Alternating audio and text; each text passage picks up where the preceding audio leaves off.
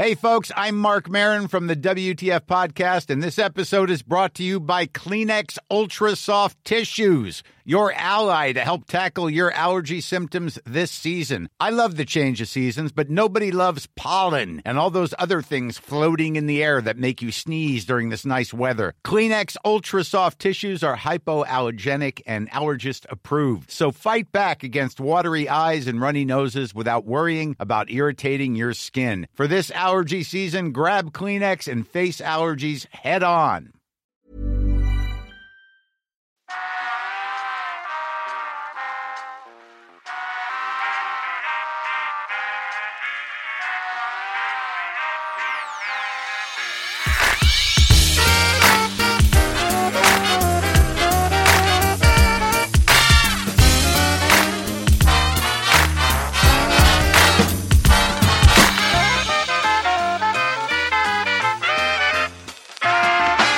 Hello, everyone, and welcome to the Phileas Club. My name is Patrick Beja, and today we're going to be talking about something a little bit different. Usually, what we do is that, especially on these end-of-month episodes, we talk to different people from different parts of the world and get their opinions and feelings on what's been happening in the past month or so. And we also have specials where we talk about one specific thing. In the past few weeks, in the past couple of months, we've been talking a lot about the same topics, a lot about, COVID and the presidential election in the US, and also the Brexit and things like that. And I felt like I wanted to get away from that a little bit. And if I went to the usual people, it would have been that again. So I thought, no, let's get something else, something different people. Turns out it's one person who's going to be talking about something that I'm not sure we have all heard about in detail. Let's introduce her now. Atch, how is it going? Oh, well, first of all, thank you for having me. It's really nice that you want to get the perspective all around the world and talking a bit other things than elections and COVID should be interesting, I guess so. Yeah. So I'm from Armenia. Basically, my day job is just being technical recruiter and hiring for roles in game development, and basically this is how I know you. And and recently the situation in Armenia is a bit different, and everybody is not only their profession but also a bit more than just their profession, considering the war situation and post-war situation. So that's basically how it's going right now. So I didn't say it explicitly, but we're going to be talking about the war in Armenia. And so if you were hoping for a lighter subject, I guess you're out of luck, because no one wants to talk about, no one wants to talk about happy things. Maybe go watch Ted Lasso. It's a wonderful show. It's amazing. But I feel like the war in Armenia is so... it's such a great example of things that we should be talking about more on this show and in general, because we feel like it's the end of the world here.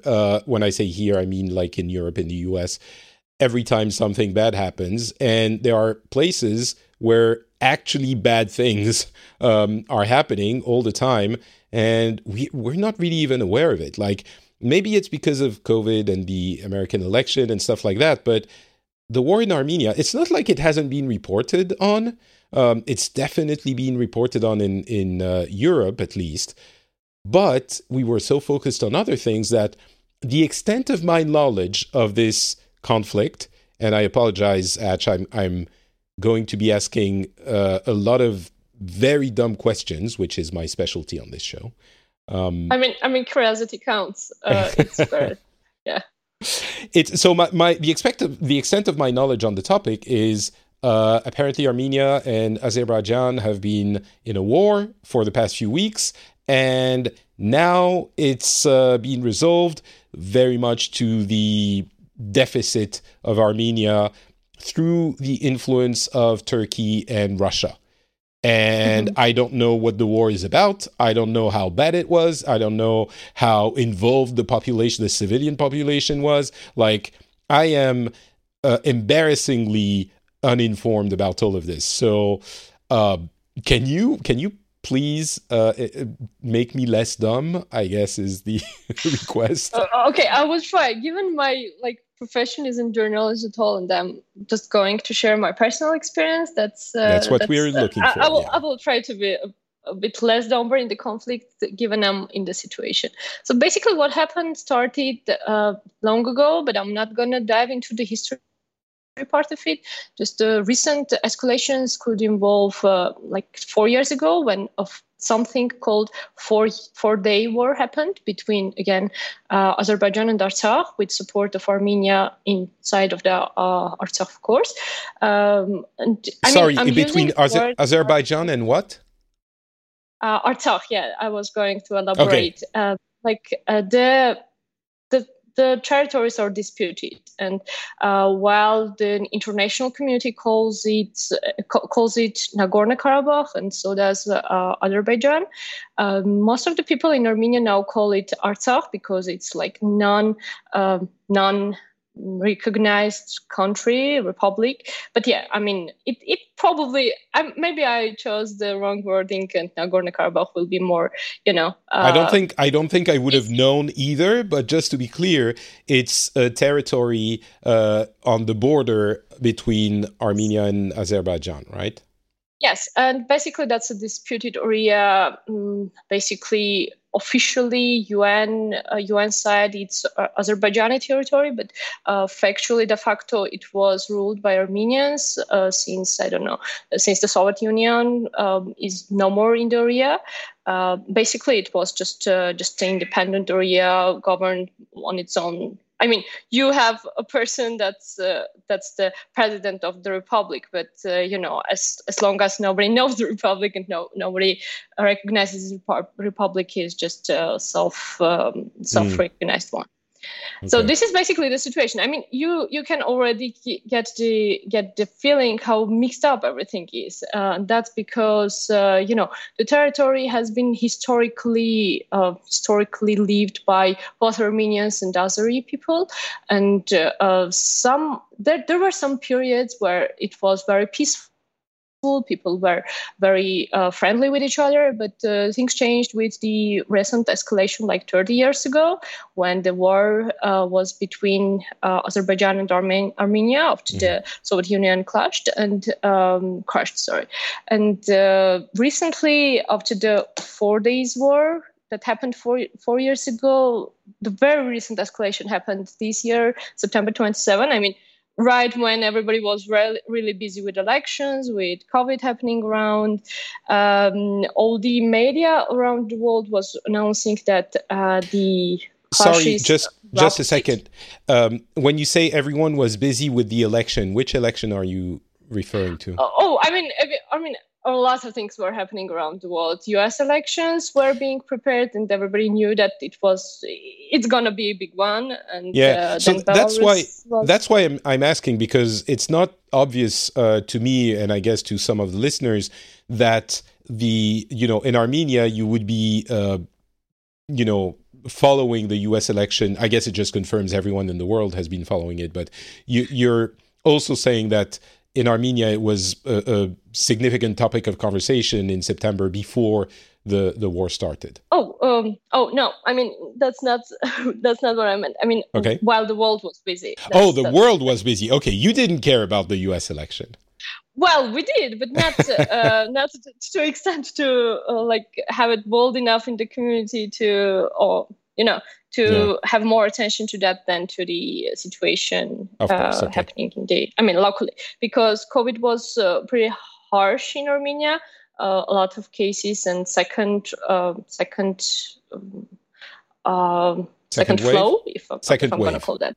Yeah, second wave was there. So basically, September 27 is the date that international media just kind of reported that war erupted again. But basically, it's known fact that this is where you're gonna be. You want me to tell how neutral I want to be. I mean, basically, it is just claimed that both sides are blaming each other for starting the war again.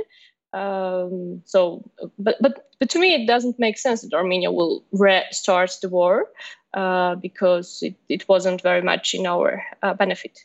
So basically, 44 days and real war. For me personally, it felt like a bit of unrealistic, because 21st century, you don't expect to have the war, like really the war, and listening how people are killed, both civilians and both military people on both sides. I mean, war isn't something very, very beautiful. And this one was pretty much a shocking one for both sides, I guess.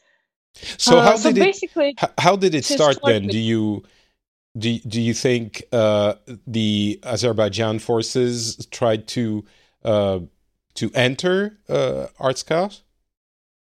Artsakh, yeah. Artsakh. Basically, Sorry. I think so, because just to be clear again, sorry, for the people who aren't listening, and I'm watching on a map as we're discussing, so it's not like I actually know what I'm talking about, but the territory is actually inside Azerbaijan land, and it's like an island inside Azerbaijan land, but it is supposedly independent and mostly comprised of an Armenian population, correct? Yes. Right. Yep, very much. And so the Azerbaijan forces tried to enter the parts of the territory of Nagorno-Karabakh that were ruled by Armenians, and tried to rule more land, I'd say so. And basically, as you mentioned, the war was 44 days, and recently on November 10th, the ceasefire was agreed upon. I mean, it was fourth ceasefire de facto, and the only one that still keeps. Before that, there were another agreements that we are stopping, but nothing was happening. I mean, people were agreeing to stop, and 10 minutes after that, both sides were claiming that others restarted the fire. So before we get to the end, supposedly the end of the conflict, when it started, can you give me an image or an impression of the reaction of people in Armenia? Was it surprise? Was it like, how did people react in the beginning of the war? Vividly for me, I do remember how it started. I mean, you just wake up in the morning and you read another announcement that some clashes are happening on the border, because this used to be like the typical situation. You just know some clashes are happening all the time, but then there is a difference between clashes and war. And like closer to the midday, that was just Sunday, and closer to the midday, you just feel that this is way more than just clashes, because the amount of clashes and everything was already prognosing that this is not just another clashes, and this is going to be big. So personally, for me, it was very much surprise. I mean, you are planning on your Sunday on doing fun stuff, and then you just realize that, oh my God, closer to the evening, your friend is called back to the army just because they need more people. I mean, this was pretty much the situation. Everybody was a bit surprised. I mean, not very surprised, because basically this is a situation. Everybody knows that we were in pre-war situation, and every minute war could be restarted. But the date and when and how it happened was a surprise. And my guess would be that wasn't just the population, but also some of the political elite wasn't very prepared to that. And I don't know if you were following the news in Armenia, but we recently had some major political change, since it was a very peaceful revolution in Armenia 2 years ago, and we were just trying to see the fruits of this revolution. And the war was one of the most discussed topics. You can tell us a bit more about that as well, because of course when we're hearing about the war and the resolution, which is in which is to the disadvantage of Armenia. We start hearing about the change in government and the promises that were made a couple of years ago. But can you tell us a little bit more about that so that we get some context? What happened 2 years ago? So basically, for dozens of years, I mean, like 20 plus years, Armenia didn't have a truly elected, legitimate government. I was a couple of times. I was myself watching the elections. It was just whatever is happening around. That wasn't the election, and basically the revolution was the way to change the government and choose someone that was truly chosen by the population. I mean, people were finally again back involved in a political situation, and they weren't just okay. They're gonna do whatever they want to do, whatever happens. But people were actually looking back into what is happening, how the money, like finances, are governed and stuff like that.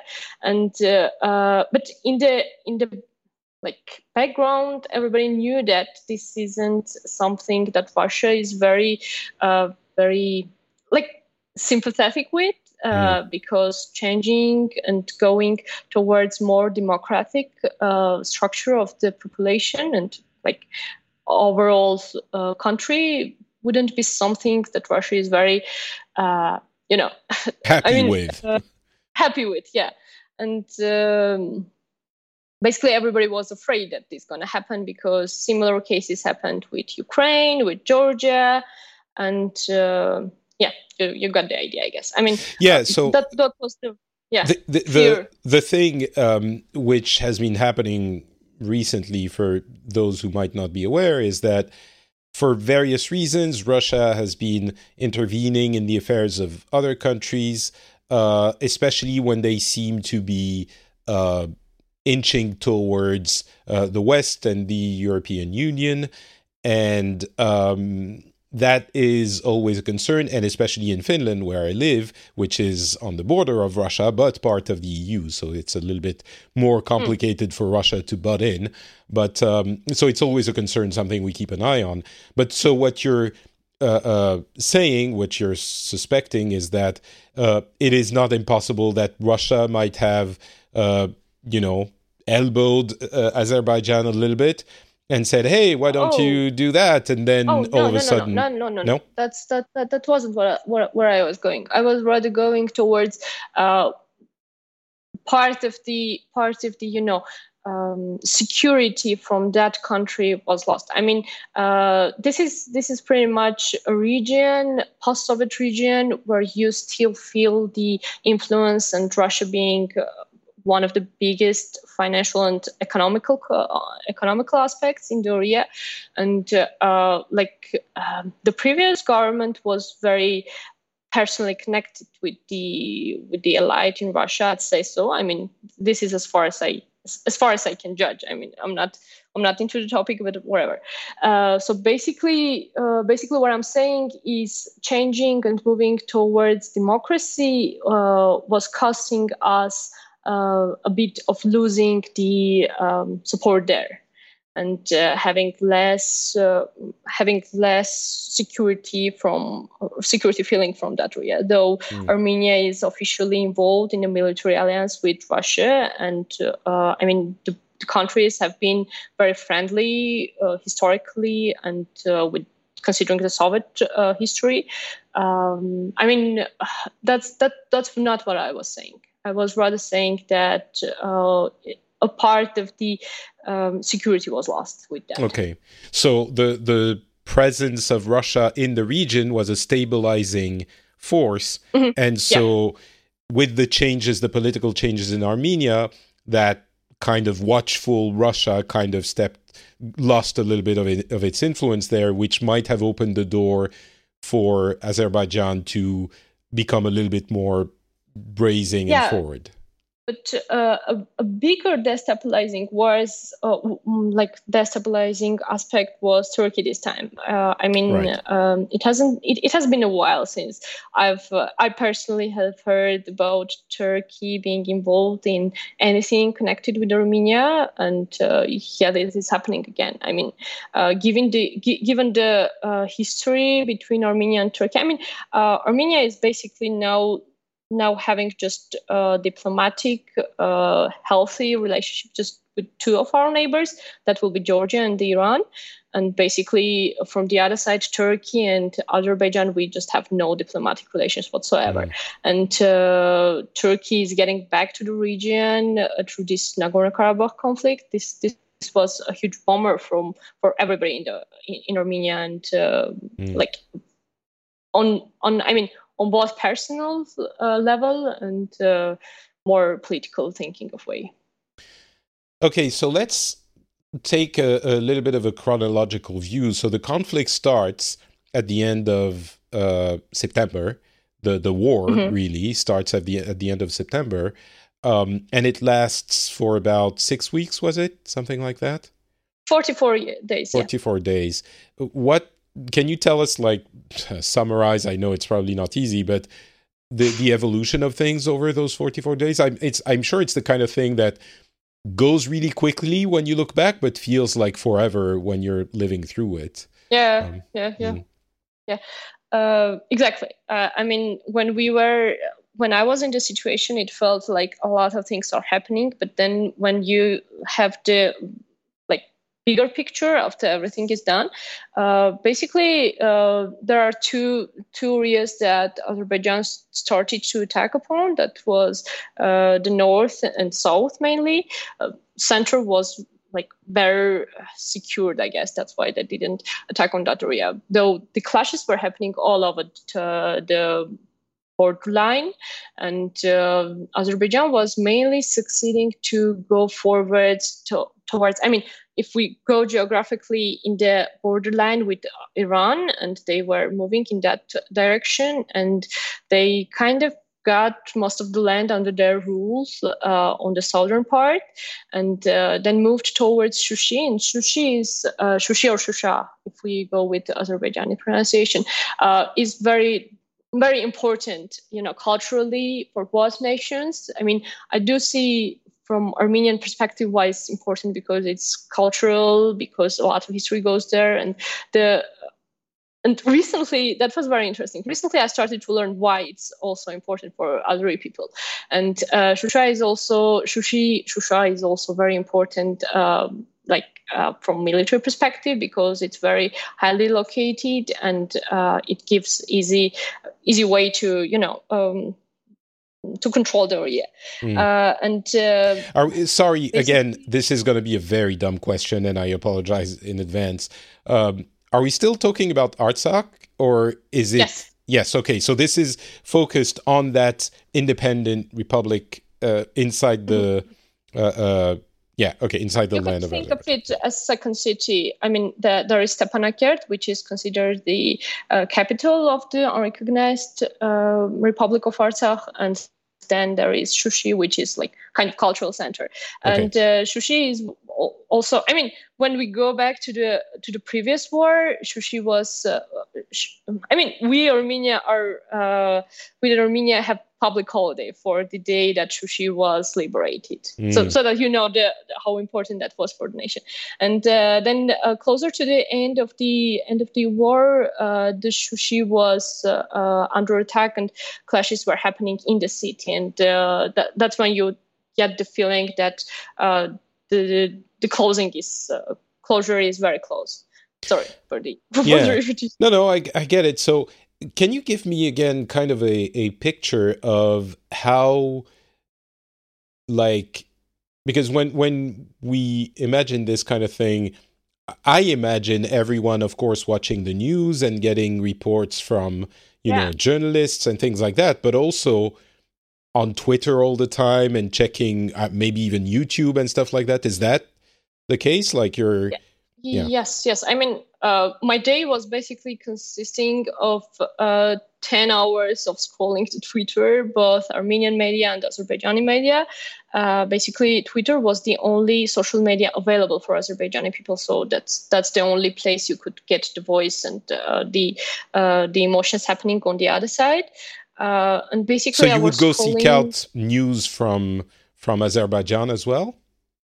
Not many people are doing that, but I figured out this is one of the best ways to get to stay informed, to know about both sides of the story. So how do you feel about it? Sorry, I'll let you continue, but it's very interesting to me. I'm very curious how. Well, I mean, sometimes it was very graphic. And personally, I was blocking very graphic content because, I mean, it's not a nice thing to see a video of someone getting beheaded and to go then doing your stuff. I mean, it's not really easy. Basically, I was just trying to see as a person that believes in peace very much. I mean, I do believe that only towards conversation, towards dialogue, we can close the conflict forever, because now it's just halted and most probably will re-erupt in a matter of time. I mean, it's just a matter of time. So basically, I was trying to see what other side is thinking, what they feel, what is the part where we can speak again. But in most cases, it was just impossible. I mean, every comment from Armenian person on Azerbaijani accounts was followed just by hundreds of people going with best practices of hate speech and vice versa. I mean, no side was very tolerant towards the other side. And I guess Twitter is not disputes. the place you're going to find the tolerant people, even if they exist. But it's not. Sadly, it's not very surprising, I guess. Yeah. I think Reddit was very intolerant too, because typically on Reddit you can see people having real conversations, and this wasn't the case. I mean, the conflict goes so deep. I mean, when we compare what we learn at school and what other people learn at school, I mean, those are so very different that when it comes to speak, you just need some ground to know that this is the fact and this is the opinion. But in this conflict, everything is so smashed around. I mean, there is no facts. Everybody is just pushing what fits their political agenda better. Okay. That is disappointingly unsurprising, I guess. All right, so the 44 days of the conflict, you're just trying to live your life, but like I don't know where you live. Do you live in Yerevan? Yeah. So you're just living a normal life with this in the background, because the war is inside. I don't want to say something that's bad, but it's inside Azerbaijani territory, like that independent republic. So I'm guessing, how do you even get the troops? You're saying your friends were called upon because they needed military. Was it to strengthen the border in Armenia, or does it affect you in Armenia? Because the conflict is outside of the borders of Armenia, right? So well, there were some clashes happening on the border for Armenia as well, but basically Armenia is very. I mean, basically those people in Artsakh are Armenians, and Armenia as a country is very supportive in all terms that you can imagine. Military. No, that I understand, but if you want to send troops, do you send them by plane over Azerbaijan territory? It's difficult to imagine how Armenia could help militarily. I see. Okay, let me give some perspective. I mean, the part of the Nagorno-Karabakh is kind of connected with Armenia with a very, very thin corridor that now, after the ceasefire has been established, is under peacekeeping forces of Russia, and that is very important corridor. And you can imagine that as a very, the only connecting area between Nagorno-Karabakh or Artsakh Republic and Armenia. But other than that, all the territory between Nagorno-Karabakh and Armenia were ruled by Armenians as well. So basically, the main way to get was through that corridor, but not only. The territory is very attached to Armenia. So, even though it is technically Azerbaijan, the people there who live there are Armenian, and they're just like, okay, just walk over there, but Azerbaijan doesn't send military forces in that, because it's not a very large area. It's like a handful of kilometers. It's actually 11,000 square kilometers to be precise. No, sorry. What I mean is the space between the Armenian border and the border of the I don't want to say the name because I'm butchering it every time, but Artsakh. Okay, Artsakh.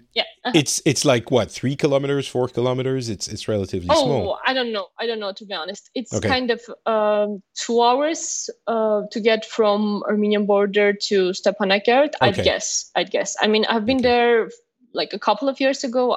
I wouldn't be able to recall the exact amount of time I spent on the road. Okay.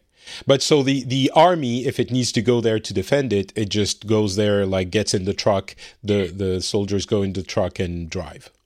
I'd guess so. I'm not the best person to answer this question. Okay, all right. I'd guess so. It's just surprising, that if it's so, I get the impression that it's so fuzzy in that region because of the population are one into the other's country, that to me, it would be like, but wait, this is Azerbaijani territory, so they can put their military there and prevent anyone from entering, right? They have a border. But I don't, it seems like it's not that clear cut. No, that's not that clear cut. In terms of basically, as I said, de facto it was ruled by Armenians for the last 30 years, and that was the main point of the conflict. I mean, Azerbaijan, like, if I put the conflict just in 3 simple words, Azerbaijan says that those territories belong to them. And Armenian people there are saying that we want to be independent, as they declared when Soviet Union was. When Armenia or Azerbaijan as a republic announced and voted that they want to get out of the Soviet Union, the same thing was done by Nagorno-Karabakh region, because it was independent, though in the area of Azerbaijani Soviet republic, but it was independent. They declared independence after the Soviet Union was not there anymore. But basically, their decision legally won't ever be considered. That's the first war erupted. So basically, if I put it simple, Azerbaijani people are saying this is our territory and it belongs to us. Armenian people there are saying no, we don't. So basically, this is the situation. Yeah. And unfortunately, the neighborhood and the territory doesn't allow us to go with if we compare the situation with Kosovo, I don't know if this is the best analogy to go with. But if we compare, in case of Kosovo, a lot of countries are recognizing this as an independent country, and in case of Artsakh, nobody does, because just because of the a lot of non-clear benefits happening around the area. So basically, neighborhood doesn't give it the right to go independent legally, and if the people there want to do that, this is the main. The conflict is between the sovereignty of Azerbaijani territory and the people of Artsakh wanting to be free. This is the main conflict. Yeah. All right.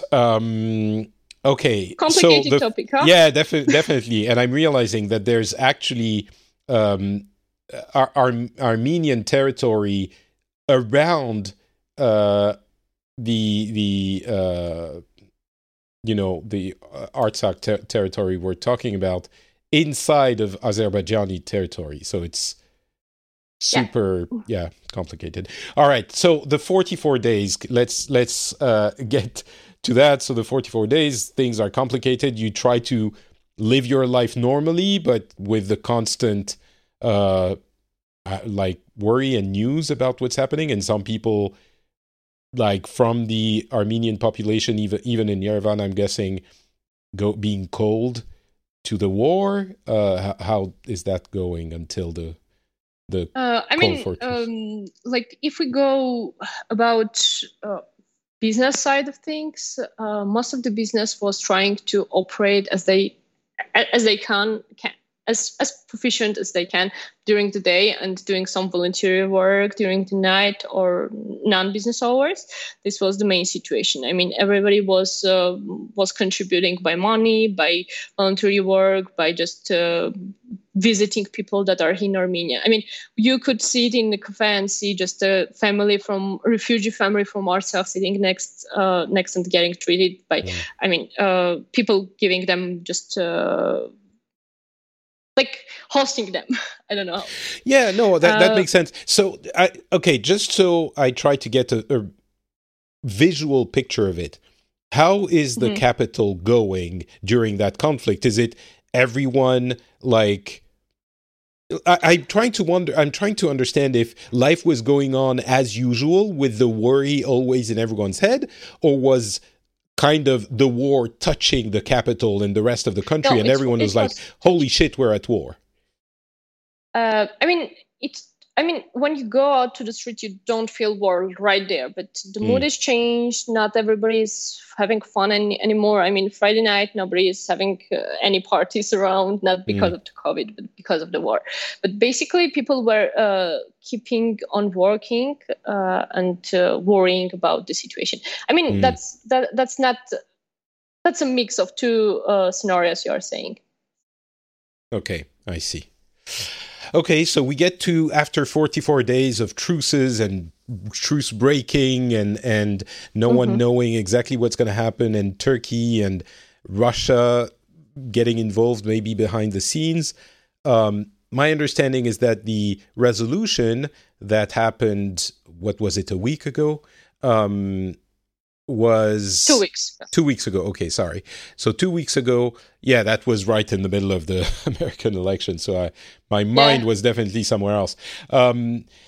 Was very unfavorable to Armenia, correct?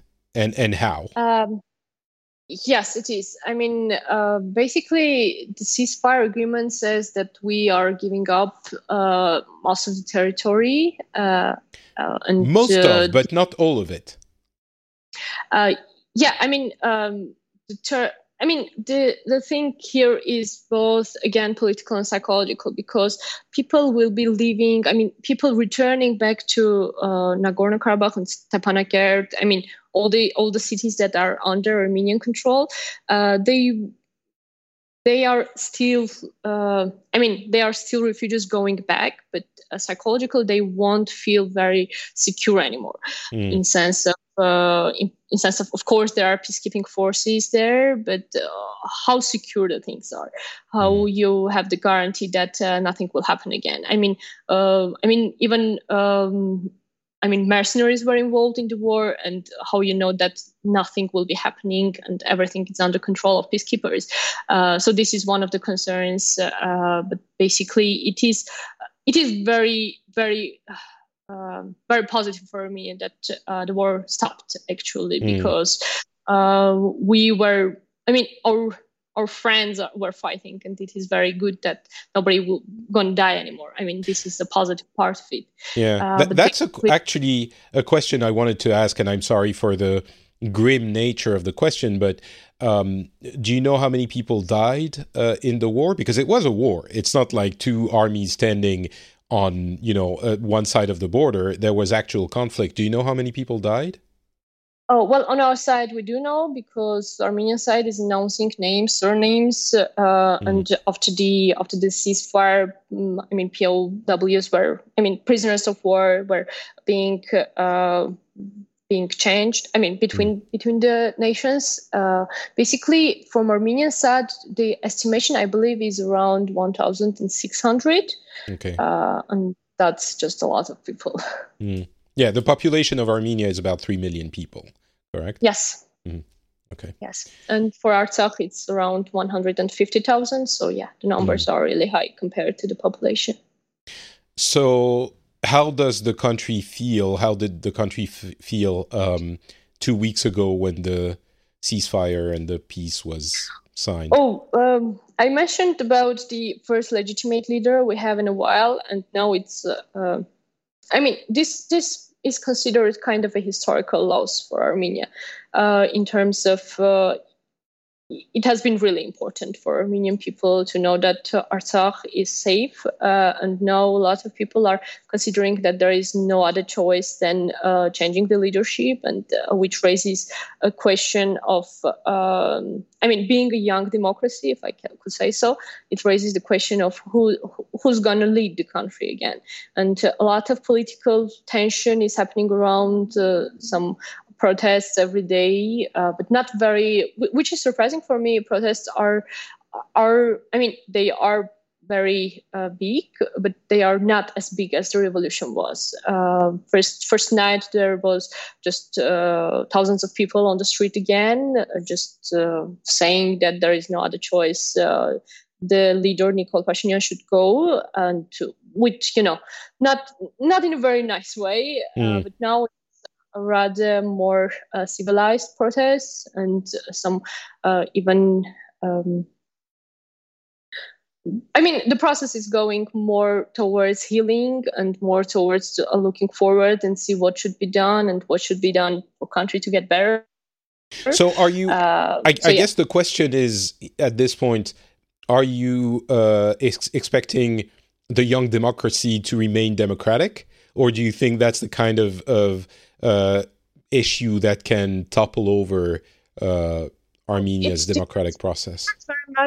It depends very much how we act. If we keep it, it will stay there. We have all the chances to keep the democracy in terms of having, for example, snap elections, not just doing another revolution, having more, peaceful change of the government. But my belief at this point is there is no way that ruling party will stay in force for a long time. This is my just feeling and my choice, I'd say. But so the president was elected in 2018, correct? And we are not presidential democracy. I'm sorry. Oh, okay. Sorry. What I don't know the exact electoral system, but the government was put in place through election 2 years ago. Yes. And I'm guessing the mandate is more than 2 years. So in theory, it could stay in place for another few years, right? For another 3 years. Right. 2.5, 3 years, yeah. Okay, so it's a 5-year term. So do you vote for the prime minister, or is it parliamentary, or? Oh, we are parliamentary, yeah. We have our government is parliamentary, so we are voting for parliament, and then they are choosing the prime minister. We do have a president, but president is kind of not elected. Right, and less of an important, it's one of the countries where the president is not the actual... surprisingly so, yeah. But there are a few of those, yeah. But so... do you think now the parliament is going to ask for the resignation of the prime minister and the government, or are they saying they're going to call for more elections or for new elections, or are they saying no, we're going to finish our term, or what's the situation there? Well, it's really mixed up. We had a lot of ministers resigning recently. I believe. I lost the count. This is how many ministers are resigning right now, which is not funny, but it's kind of sounds fun. Basically, and my guess is current chosen government is trying to regain the power and trust, but the situation isn't. It's just mixed up. It's not crystallized yet to say what's gonna happen. It's just it's in the process. Depends a lot on how people will be acting. People saying, political elite people, and depending how they react to the different situations. Some people just think that agreement should be changed. Some people think that we just should heal and go back and gain the territories back. There are a lot of disputed. Okay. But so just to be clear, the prime minister, which I guess is the one who holds the keys to the government, hasn't announced they're going to resign and call for new elections. No, he's as far as I get, his intention is to stay. And, okay. All right. So how do you see things evolving? I guess that's going to be my last topic.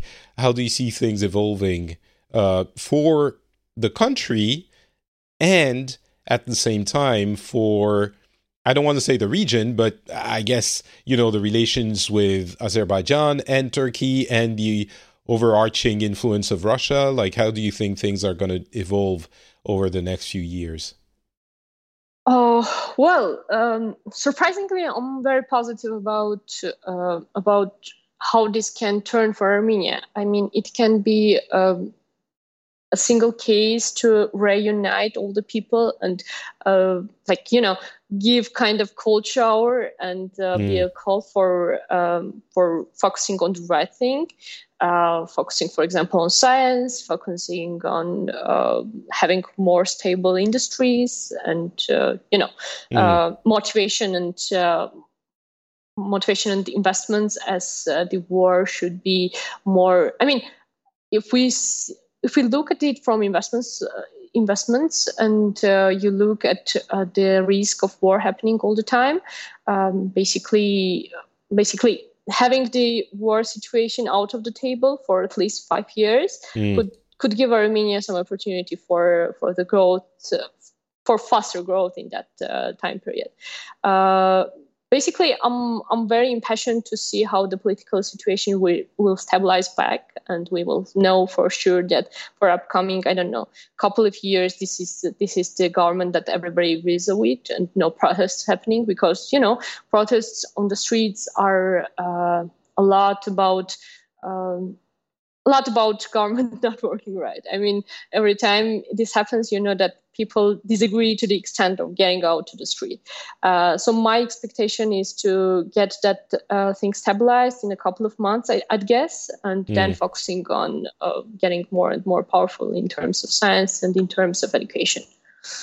And so you think, you think it's going to be stabilized. That's a really important aspect. But why do you focus so much about science and education? Is that a prime concern in Armenia, or is that maybe what you're into and something that's been lacking? Why is it such that's an interesting question. Focus? I mean, that's the focus because the forces in this war were very unequal. Armenia being just 3 million people, and Azerbaijan back to Turkey being like 10 million Azerbaijan and then a lot, and having the oil industry to back the industry. Armenia didn't have much of the force to, in both political sense, diplomacy, in sense of diplomatical relations, and in sense of military. But what I think why science and education should be refostered again is to become powerful. To be able to make our voice listened again, because this is just not going to happen that we are cared for just for our beautiful eyes, and that's the vision, and a lot of people around me are sharing this. We need to have either the financial power or the military power to have the voice. And science and education is a way to get more political strength, I guess. And since you don't have oil and you don't have the backing of Turkey, and that's what you're saying, you have to science your way into more regional influence or more regional power. Is that what you mean? To be able, yes, exactly. You're wording it way better than I do. Okay. And basically, yes, that's what I would say. I see. Okay. All right. Well, let's hope that happens and things are stable. Is there anything I didn't ask about, or anything else you would like to add before we close the show? No, I guess that's it. And I'm really thankful for raising the question. I'm not, again, sure that I was the best person to cover the topic, but I do hope I did give some perspective on what's happening on this side of the world. It's funny. It's every time I ask someone if they're interested in being on the show, they're always assuming that they are not someone that can speak to these things when, we have so many journalists and people who do a certain kind of job that, again, is very important. But what we don't get is the opinion of the actual normal people who are going to tell us how they feel and how they see things. So, and I think you did so very eloquently and very well. So thank you for taking the time.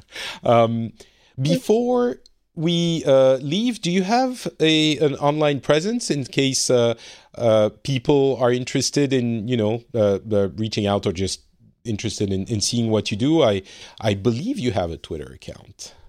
Yes, I do have Twitter account. Should I share that with you in the chat? Yeah. Well, you can just say it now, and I'll include it in the show notes. It is I can say it, but go ahead. You're better at it than me. Okay. So that will be Twitter account, and I'm presenting there at Petrosyan, spelled as ACH. I guess I'll be the only ACH on the Twitter. I'm sure. And I'll include it in the show notes. So Petrosyan in the show notes. Anything else? Anything else you want to share? No, I just would like to thank Julian, who was very supportive, and he gave me the idea that maybe I will be able to participate and share some thoughts. Well, thanks. Thanks to both of you then. Thank you very much. As you know, my name is Patrick Beja. I am not Patrick on Twitter, Facebook, Instagram, and everywhere else. If you appreciate the show, you can support it at patreon.com/the Phileas Club. The link is also in the show notes, and I appreciate every person who chooses to support the show financially. We are going to have episodes in December as well. But I would like to say for the record that it is I shouldn't jinx it. It is looking like 2021 isn't going to be so bad. We recently heard that the democratic process is moving forward in the US, which, as I mentioned, I think influences a large part of the world. Vaccines are being announced as potentially working left and right. And even Atch is optimistic about the future of Armenia after a pretty horrible few weeks. So listen, if you are optimistic, I think we don't have the right not to be as well, Atch. So thank you for telling us so on the show. Thanks everyone for listening. We will be back in a few weeks with another episode. Have a lovely day. Take care of each other, and we'll talk to you soon. Bye.